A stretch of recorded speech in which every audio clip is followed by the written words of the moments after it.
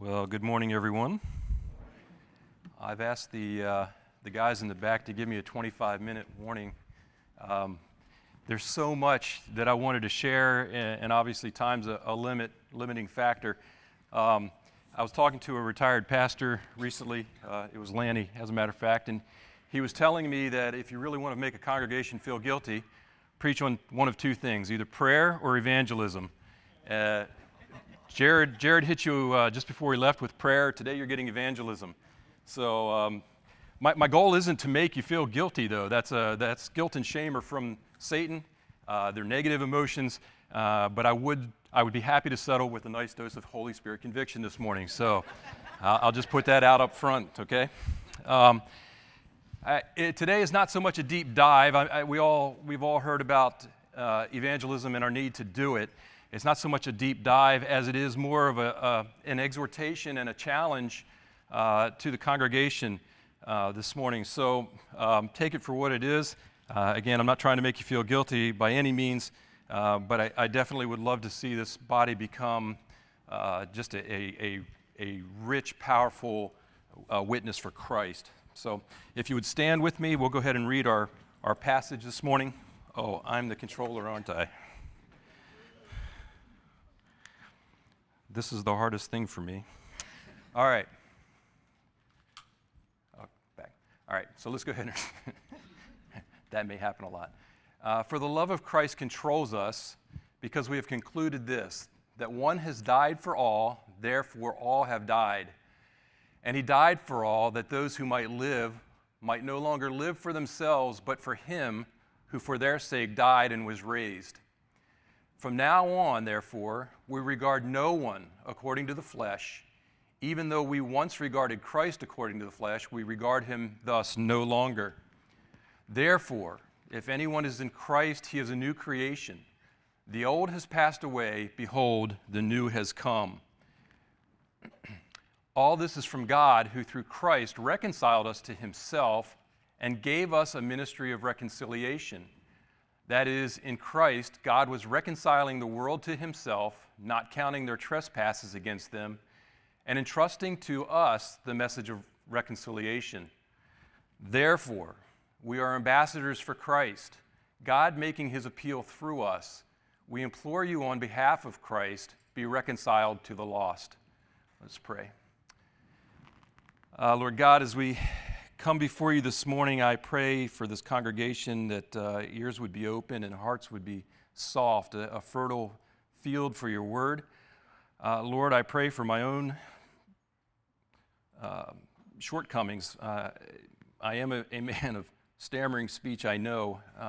So not for my own glory, but that I would not get in the way of what you're trying to say, that I would not be a hindrance.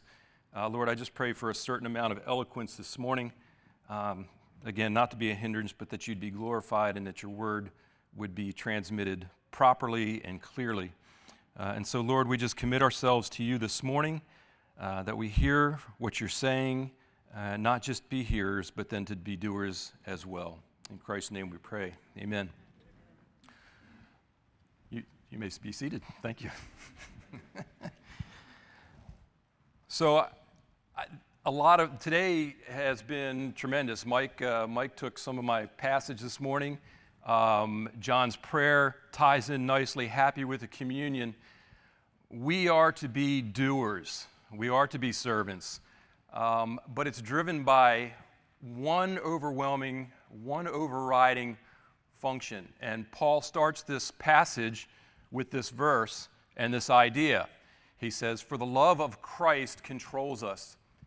Now, I would prefer to see the word "for" there, because in our modern English, we can take that as one of two ways. It's the love of Christ, our love for Christ, or the love for Christ for us that controls everything that we do.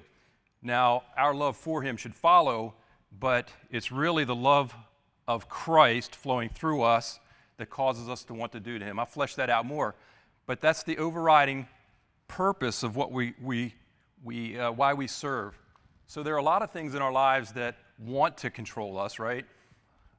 For some of us, it's our appetites. Maybe it's our spouses, certain habits, certain sins. They desire to control us. But Paul says, quite matter-of-factly, you can't argue with that, for the love of Christ controls us. So the question is, does it? Does it? Now for Paul, who wrote this, it obviously did. I don't have time to recount his entire life story, his life history, but it's quite obvious that the love of Christ controlled Paul. You think of the beatings, the stonings, imprisonment, shipwrecks, everything that he endured, and nothing stopped him from sharing Christ, going to the nations and sharing Christ.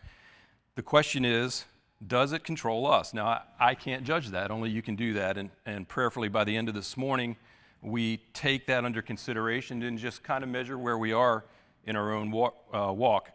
So, Paul, again, I didn't put that verse in. Paul, in Philippians 3:8, says, "Indeed, I count everything as lost because of the surpassing worth of knowing Jesus Christ, my Lord. For his sake I have suffered the loss of all things and count them as rubbish in order that I may gain Christ." So Paul put aside everything. He was a very learned man. He was a rabbi, a Pharisee, and yet he put everything aside because the love of Christ compelled him or controlled him to serve Christ with everything that he had. He understood that love of Christ on a level most of us, I'll speak for myself, that I don't truly get, I don't think so.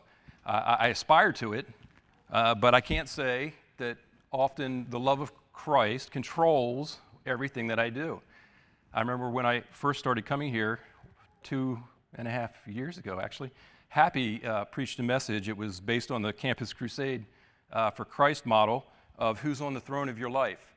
It's either Christ or it's self, and too often, as he pointed out then, it's self. But we should aspire to that, and Paul, above all else, I think modeled that very well, because he understood the ramifications of Christ's love for us, and that it should control us to the point of putting aside everything to follow Christ. Well, I sort of like a different version. New King James Version uses the word compels, and I sort of like that because to me it speaks more of our motivation. The love of Christ compels me. Whatever I do, it should be driven by a love for Christ. Because again, I'm not sure that it always controls me. It should, but it definitely gives me that motivation to love. The love of Christ compels us. Compels us how, you might be asking, and to what? Well, thankfully, I'm sort of dense, so Paul answered that. Oops, I already had it up.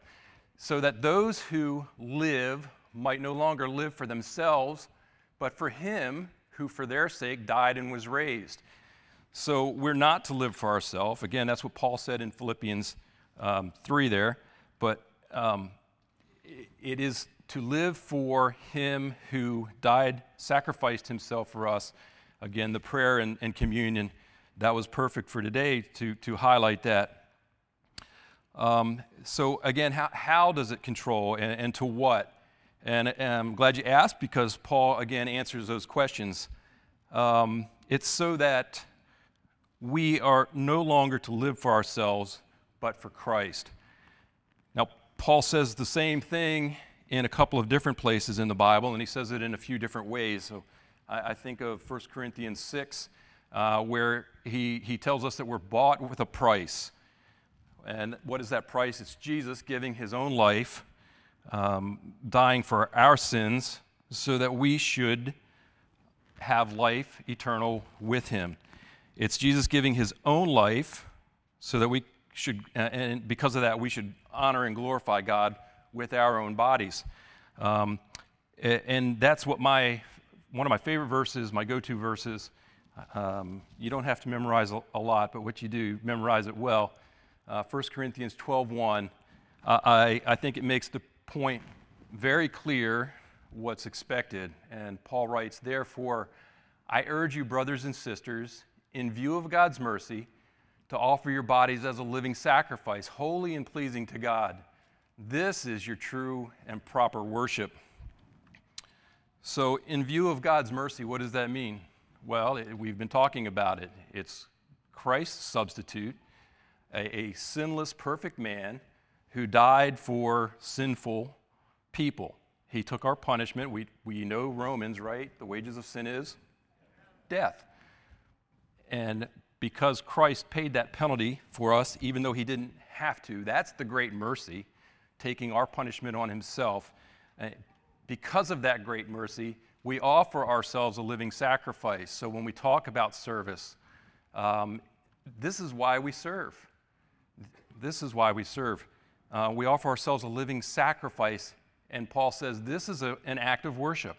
We serve as an act of worship to God. This is the starting point of everything we do as a Christian. Everything that I say about evangelism from this point forward, I want you to have this mindset as we go, that this is the starting point. Our love for Christ should motivate us, compel us to do. And it's not just evangelism, it's everything. It's every act of service. But it should motivate everything we do about evangelism. Everything we do is based on our love for Christ and what he's done. So there's nothing we do, again, that obtains us our salvation. Does everybody agree with that? Nothing we do obtains our salvation or puts us somehow in God's good grace. To highlight the distinction, religion calls for sacrifice in order to obtain mercy, but in Christ, mercy is the basis for our sacrifice. Giving ourselves to God's service is a result of the mercy we've received. That's what Romans 12:1 is all about. Everything we do should be as a result of an understanding of just how much of a dilemma we were in. Again, we deserved death, and just how great an act of mercy Jesus performed. All of our sacrifices, all of our service should be rooted exclusively in the love of Christ that controls or compels us.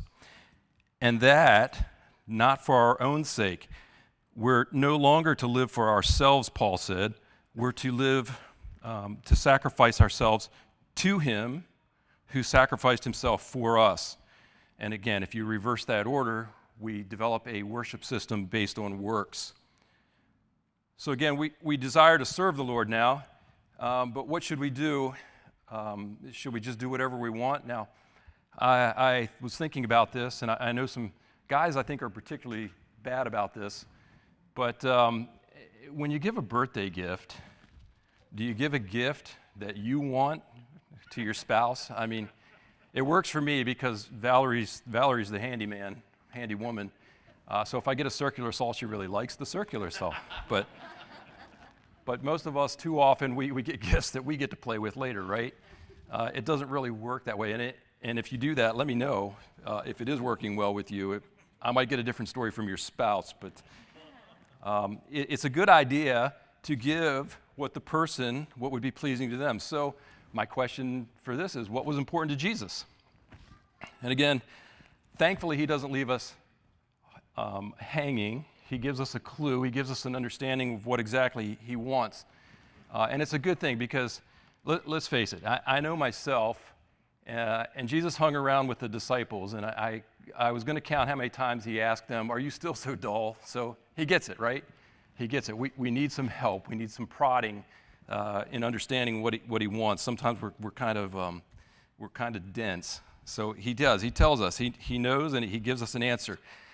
Luke 19:10, Jesus tells us what he desires. He cared about the lost, so we should care about the lost. He said, "I came to seek and to save the lost." That's his mission statement. That's his mission statement. Everything that he did was focused towards that, to seek and save the lost. And when we think of the love of Christ compelling us to do something, then a desire to seek and save the lost should be driven by that love. So the bad news is, I don't know if I have to tell you this, but this isn't natural to us. We're born sinners. We're sort of selfish, right? We're selfish creatures, too often concerned with our own comfort, our reputation, our portion of whatever it is, our fill in the blank. We've all got our something that we desire for ourselves. But the good news is that Paul said that if anyone is in Christ, they are what? A new creation, right? We read that. A new creation. As C.S. Lewis, I'm going to paraphrase because I'm going to butcher it, but he said, it's not that we're new or creations of a better kind. We try to forgive. We try not to lie. We try to serve. We try to evangelize. In our own power, it's doomed to failure. But thankfully, we're new creatures. Creations. It works too. It's Mike's English. We're new creations. We're new creatures indwelt by the Holy Spirit. And so we don't have to try. It's the Holy Spirit empowering us and helping us to do these things. Not just better of the old kind, but absolutely, actually new. And again, this is something that only God does in us. Only God does us. We can change for so long, but as soon as somebody really gets under your skin, forget the forgiveness part, right? As soon as I really want something, forget the don't steal part, or if I need to cover my tracks really bad, then I might tell a lie. Those are works of the flesh, and they won't work. So the Holy Spirit working in us, making us a new creation, it changes us from being spiritually dead to being spiritually alive, so that then we desire to do the things of God. So being spiritually alive is also what makes it now possible for us to love God. Typically, when we speak of evangelism, most people think of doing something. I have to go evangelize now. I have to go be a witness. But rather, we want to come to the place where we want to be an evangelist, one who desires to share Jesus because of our love for Jesus, not because it's something that we have to do. It's because of who we are. Now, I do it. I'm not good at it. We had an outreach last summer, sometime, I can't remember, at the laundromat, and I can speak to people. It's not natural to me. I'm generally, this is terrifying to me. I'm an introvert, pretty shy, but to stand up here and do this. But God gives you the power. But I can tell you, I told her I was going to mention her, if you want to see someone who doesn't do evangelism, but who is an evangelist, Ginger Callahan or Marlene Dunphy, the love of Christ just exudes, and it's a part of their speech. It's just a part of who they are, and that's what we're called to become, to be. And it's all, again, because of the love of God in us and our love for Him. And evangelism and our love for God are inextricably linked. I'm going to show you how. So there are actually, we call them the Great Commandments. I'm sure you can name them. The first is to love the Lord your God with all your heart and with all your soul and with all your mind and with all your strength. The second is like it, Jesus said, love your neighbor as yourself. Well, we, the church, especially in this country, we do a really good job of loving the Lord our God with all of our mind. We have more material, more books, more Bible studies, more videos, more fill in the blank than we know what to do with or time to watch, actually. We have more than any other nation or any other time in history. So knowledge isn't our problem. But I submit that we have a discipleship problem. The first time I heard the phrase, it was Chuck Colson. I don't know if it's original to him, but he said in this nation that we've got a Christianity that's 3,000 miles wide and an inch deep. Everybody's a believer until you talk to them and you find out not everybody's a believer or a true disciple. I hesitated. I was wondering whether to share this. I didn't bring the video. I kind of wish I would, but and I don't know what your opinion is of Francis Chan, but this is right on. He gave an example of his daughter, and he said, Rachel, go clean your room. And so she disappears for a little while. Lanny, this is the thing. I share your stories and other people's stories. I don't have any of my own. But so she disappears for a little while, and she comes back, and she said, I remember what you told me. You told me to go clean my room. I memorized it in Greek, but she didn't clean her room. And I think that's a problem in our country. See, love the Lord your God, love your neighbor. It's an action. It's an action verb biblically. It involves some type of doing. It's not for the sake of doing. It's, again, because the love of God controls us. We need to make that distinction, and that's why I hit it at the very beginning. I want to make it very clear. But it's an action verb. It involves doing it, and we're to do it not just with our minds, but with our hearts, our soul, and our strength, or if you want to put it in modern terminology, with every fiber of our being. See, spiritual maturity isn't measured in how much we know. It's measured by how obedient we are in applying what we know. So I'm going to come back to discipleship later on, but we'll move on here. Jesus himself, you may disagree with me that obedience is a mark of spiritual maturity, but I don't think you can argue with Jesus. And he says, if you love me, you will keep my commandments. And I will ask the Father, and he will give you another helper to be with you forever. So we see this link repeatedly throughout Scripture. A couple of examples came to mind. We don't have time to follow them, but Abraham with his son Isaac. Go sacrifice your son. Abraham went to sacrifice his son. Now, thankfully, the Lord intervened, and he didn't actually have to do it. Personally, I think it was a test of obedience.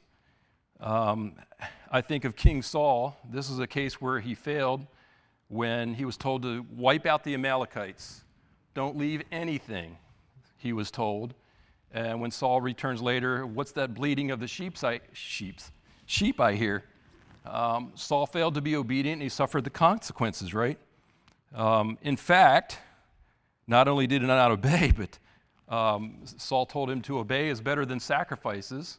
So, you know, if we just pay lip service to what God says, Saul says that Samuel said that rebellion is as the sin of witchcraft. Stubbornness is as iniquity and idolatry. So not only are we called to obedience, but there's some firm warnings when we don't obey. Well, as I thought about this, I wondered if Jesus ever told us specifically what commands we were to obey. And thankfully, again, because I'm pretty dense, he did. He actually gave us a few, but for today, one relates specifically to our message for evangelism. We know it as the Great Commission. And Jesus came and said to them, all authority in heaven and on earth has been given to me.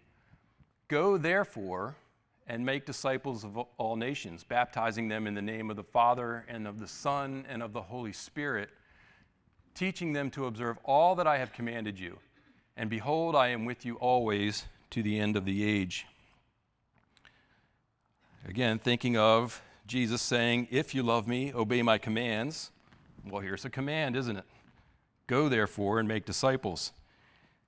And loving God and loving our neighbors is what drives the idea. And since to fulfill the Great Commission is to love the Lord your God and then to go share that. Now, you just can't separate the two. You can't. They go hand in hand. Love for God, obey, go and make disciples. We don't have the option to say no. Now, too often, try to go back here, most people start, we'll just keep going. Most people start there. Go therefore and make disciples of all the nations. Well, that's fine. Jesus said, go therefore. But we forget the therefore. Why are we to do it? Because all authority on heaven and earth has been given to Jesus. Where are my military folks? Just quick show of hands. I know I got a lieutenant colonel in here somewhere. I saw him. There he is. I know I've got some majors. So I'm gonna direct it at the non-officers, if there were any. So, well, a lieutenant colonel gives a private a command. Does the private have the option to say, no, sir, I don't think I'm going to do that? A legal command, a real command, right? A true, honest to goodness command. You don't have the option to do that. What's that? One time. There you go. There you go. There's going to be some kind of reprimand for that. Serious issue, maybe the brig or KP duty, whatever. There's going to be some kind of reprimand. Thankfully, we serve a God that doesn't punish us, but we can lose the obedience, right? So, but we don't have the option. It's all authority has been given to me, therefore go. It's not an option. Now, I know there are some who will raise a couple of objections to that. One is, I don't have the personality for it, or I'm not gifted that way. Does not matter. Does not matter. You have a personality to do something. You have a gifting to do something. You may not be Billy Graham to go out and speak to hundreds of thousands of people, but you do have a neighbor that you share life with or should be sharing life with. I became convicted of this. I just finished up. I'm working on my master's. It was an evangelism class. Surprise, surprise, why we're doing this today. But I've become quite aware of how insulated I've become. I used to drive for a living. I met the United Nations of people every day, every nation, every tongue. Just walk into a 7-Eleven, you know what I mean. Now I sit in an office in a church all day where theoretically we're all believers. I come to the church and theoretically again we're all believers. My family, thank God, I'm not complaining, all saved. All my friends are saved people. It's become quite eye-opening to me just how insulated I've become and not dealing with unsaved people, and that's got to change. If you want to pray for me, that's one area I have to be intentional in changing that. But I do have neighbors. I know the spiritual condition of the majority of them. They need Christ. So to say we don't have the gifting or the ability, that's just not true. You can talk to people. You can share Christ. And as I mentioned with Ginger, it should be out of that love for Christ that compels us to just share who he is, who he was, what he's done for us. You think also about the gifting of evangelism. Most people will go to Ephesians 4, where it talks about prophets and teachers and evangelists. And you say, well, there's people that actually do this. Well, that sounds good until you read the context. The purpose of the evangelist is to equip the saints for ministry. So who are the saints? That's you and I. It's the purpose of the evangelist to equip us to do ministry. And then the second part of that is, thankfully, we've been given the power and the ability to do that. Acts 1:8, but you will receive power when the Holy Spirit has come upon you, and you will be my witnesses in Jerusalem and all Judea and Samaria and to the end of the earth. When did we receive the Holy Spirit? As soon as you got saved, right? Did he ever leave you? Does he ever leave you? No. Go back to the Great Commission. Jesus said, I will be with you always, even until the end of the age. Always is a long time. The Holy Spirit, you will be my witnesses. We've got power. That doesn't mean, I won't even go there. The power is to become Jesus' witnesses. Scripture and other places say we will be given the words to speak if we rely on the Holy Spirit to do so. So again, you may not feel like it's your thing or that you can do it, but the Lord has promised his presence, and he's promised the power and the words to accomplish it. So with his presence comes the power, and like we just read, he said we will be his witnesses. And that's the best part of being a new creation in Christ, is the Holy Spirit indwelling us to accomplish what he's given us to do. So again, our responsibility in this case is obedience, and God's responsibility is the results. So what we need to do is just be obedient to the command and let God worry about it. God's always working. So I'm going to take a look at what Paul says somewhere else about this working, right? So Paul in Philippians, maybe I'm not, can you advance that for me? I'm doing something wrong apparently. Paul, am I doing something wrong? No. Okay. Oh, that's my 25 minutes? Holy cow. Let's fly. Okay, so for it's God who works in you, both to will and to work for his good pleasure. It's not dependent on us. It's the Holy Spirit working in us, both to will and to do and work for his good pleasure. So again, we should take solace in that and comfort in that, knowing that God is the one that's going to enable us. When I did this at home, I'm like at 15 minutes, so I'm rambling, sorry. So again, it's the Holy Spirit, and he's given us the job to do, one that comes with our salvation and because of our salvation. So going back to our passage again, real quick, all this comes from God, who through Christ reconciled us to himself and gave us a ministry of reconciliation, that is in Christ Jesus, was reconciling the world to himself, not counting their trespasses against them, and entrusting us the message of reconciliation. So God, through Jesus' sacrifice, reconciled us first for the job of reconciling others. That's our job. Ministers of reconciliation, preaching the good news of the gospel, Jesus' death, burial, and resurrection, to those who are still lost in darkness. See, he finishes with, we are ambassadors for Christ. We are ambassadors for Christ. When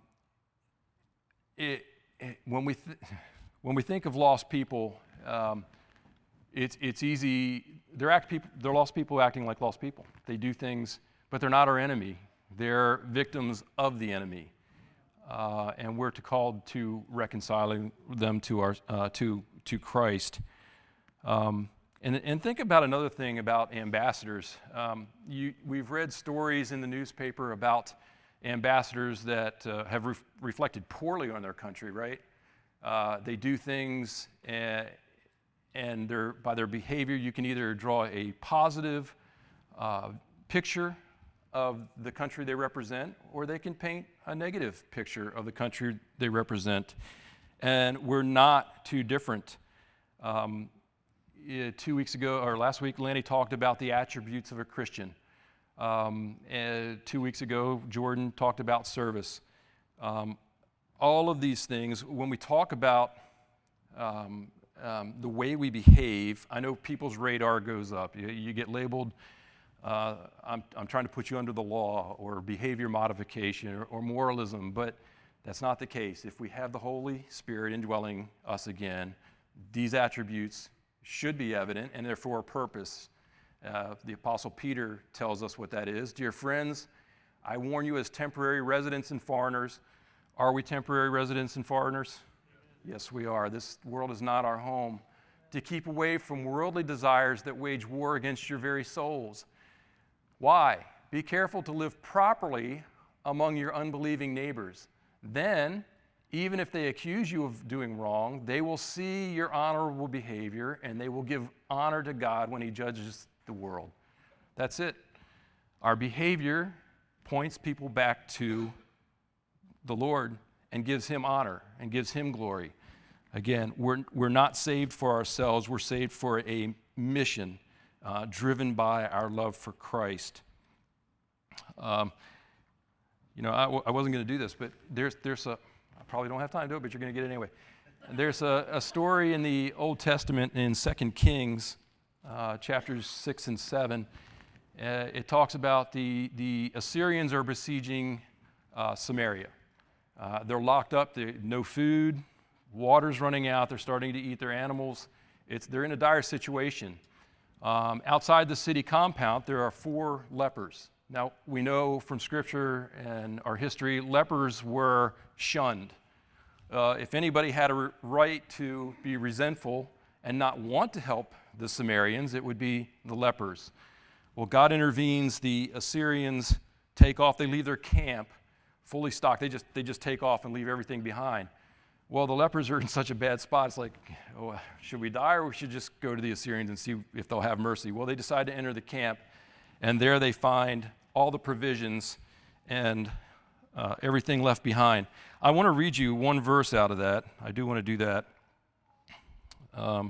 It's 2 Kings 7:9. Sorry, it's the bad thing about being old. So of all the people that might have a right to be bitter and resentful and not want to share, there's an old saying, I'm sure you've heard it, what is evangelism? It's one beggar telling another where to find bread. Well, this is the response. This is the response of the lepers as they go into camp. Then they said to one another, "We are not doing right. This day is a day of good news. If we are silent and wait until the morning light, punishment will overtake us. Now therefore come, let us go and tell the king's household." If the lepers could see that not sharing, that there's an abundance of food with the rest of the Samaritans is not right, how much more should we who have the bread of life feel a need to share it with those who are starving to death? How much more? Well, we talk about behavior, and there's another quote, Thomas of Assisi. There's some doubt whether the quote is actually from him, but it says, "Preach the gospel always, and when necessary, use words." Mike's paraphrase. I say that's wrong.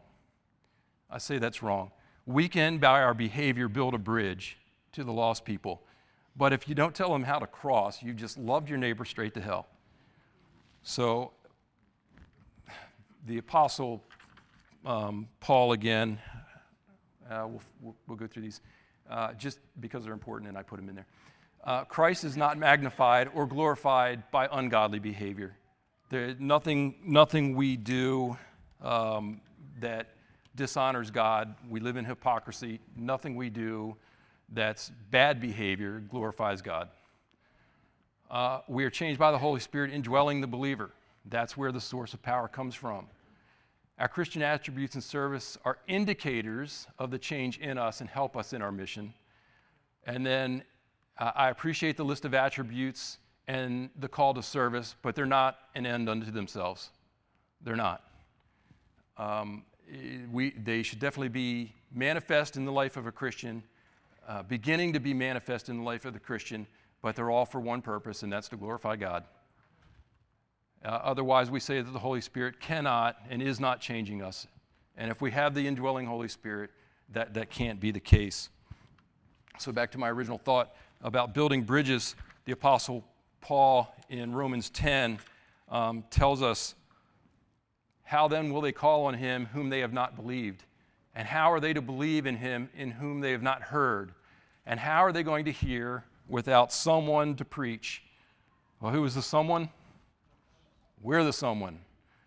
"And how are they to preach unless they are sent? As it is written, how beautiful are the feet of those who preach the good news." That's our whole mission. That's what we're called to do. That glorifies God. That was his purpose. That should be our purpose in life too. Well, I don't want to go too long, so I'm going to quit there, but I'm going to ask you a question, and then I'm going to give you some application. So it's a riddle. How is the Dead Sea and our faith alike? Okay, I'm going to give it to you. So what makes the Dead Sea is the first question. It has no outlet.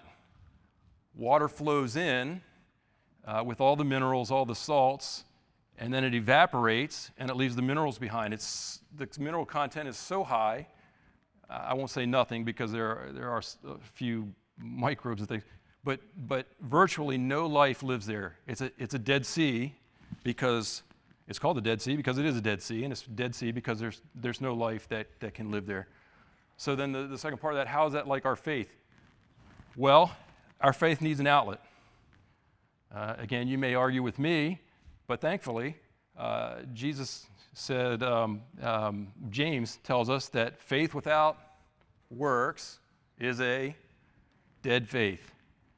So if there's no expression of your faith, if you're not reaching your neighbor, if you're not serving, if these are not a part of your life, you really need to do a self-examination. Again, I'm not here to make anybody feel guilty. If you're feeling convicted, that's a good thing. Now, I said I wasn't going to make you feel guilty, but Charles Spurgeon, on the other hand, I'm going to leave you with this thought and then give some applications. He said, every Christian is either a missionary or an imposter. I'm going to let that sink in. I'm going to leave it there and then give you some applications. So today, Rachel Pollard is here with the Redeem Network. You've heard some of that already, of what that's about. She is with an organization that helps with adoptive and foster care. Now, we're not asking you necessarily, unless the Lord's leading you to do that, to be an adoptive parent or a foster parent, but we can meet needs. This is an opportunity to be the hands and feet of Christ, sharing the love of Christ in a tangible, physical way, but it's with the intent then of dealing with the public, dealing with the lost, where we can then proclaim the gospel so that we can take people from the kingdom of darkness to the kingdom of light. We don't do it, God does it. I hope you understand what I'm saying. We work with God at what he's doing, but it's got to be proclaimed, and this gives us an opportunity. Rachel will be here today. If you're interested in finding out, it's an informational meeting over in the gym alcove. How can you be a part of this? We'd love to have you there. We've got several outreaches planned in the future. Thanks. Several outreaches, and the goal is the same. Now, we may not be able, in some of the circumstances, to fully preach the gospel, but I firmly believe that if God's got someone prepared, their heart is prepared and they're ready, he'll bring them to us and we'll have that opportunity. So my prayer is that sometime this fall, late summer, you'll join us. Leslie, I said I wasn't going to say this, and I should preface it with a lot because I don't want to be offensive. Jared started the Lay Bible Institute, and one of the classes is Greek, and he had 38 people sign up. Now, I'm going to say this part, and I know there are a lot of reasons why a lot of the folks that would have joined us are out of town. We did an outreach last year, and one person showed up. One person. Now, again, I can put a lot of caveats on that, and I certainly understand, everybody's life circumstances is different. But obedience to what we know and applying it is spiritual maturity. So, with the outreaches and the Redeem Network, we mentioned the discipleship triads. There's an informational meeting next Sunday after the service. We talk about this. One of the things that attracted me to this church, and I think probably the only reason I got hired, was the verse in 2 Timothy 2:2, where it's disciples making disciples. Discipleship is lacking, folks. We're 3,000 miles wide and an inch deep, and it begins, I was never properly discipled, intentionally properly discipled. It probably took me 20 years to get to a place that within a year or 2 years, if somebody would have taken the time, would have gotten me to where it took me 20 years. That not ought to be the case. So some of us in this room, and it's not an age thing, it's a spiritual maturity thing, you should be passing along your faith to someone who's not quite so far along, who should be passing it along to someone who also is not quite so far along. It's disciples making disciples. It begins with outreach, follow-up, growth, and training, and it doesn't stop there. You repeat the cycle, and that's what I'm so thrilled with about the discipleship triads. Listen, if we begin to witness to this community through Redeem Network, through our outreaches, God's working somewhere. He's working in people's hearts.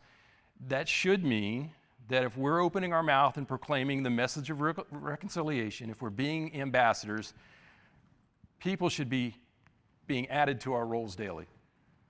That's what Acts 2, that's what happened. If we're truly living for Christ, living Christ God-honoring lives, people should be added and they're going to need people to disciple them. So that's the long-term vision for the discipleship triads. I'm so thankful for Tom and Caleb.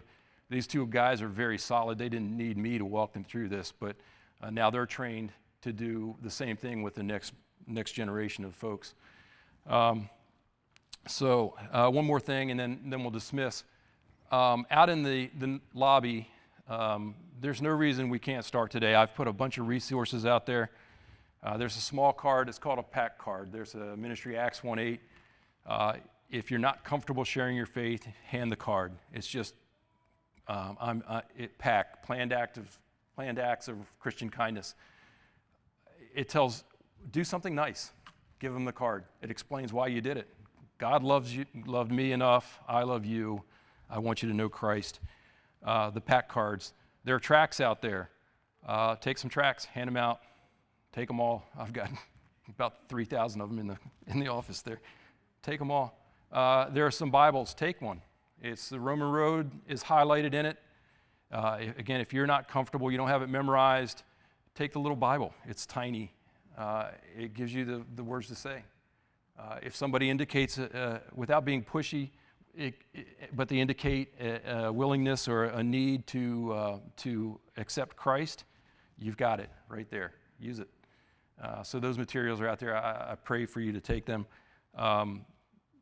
Not to toot a horn, again, I want to encourage you, start now. There's no reason. If you're going to lunch this afternoon, take the PAC card, take the tract, be very nice to the server, because ungodly behavior does not draw anyone to Christ, and leave a big tip, and then leave the material. Your willingness to go above and beyond says something about you, and prayerfully they'll be intrigued enough to follow up. So let's pray, and then I'll give it back to Mike. Father God, I pray this morning that your word hit the mark. Lord, that we would be more willing to trust you. That's what it comes down to trust that you are with us, that you've given us the power, that you've given us the words, and then to be obedient in following up. We just say this morning, we love you, we thank you, sinners like us, and yet you use us for your purposes. That's an amazing thing, and we just give you thanks. In Jesus' name we pray, amen.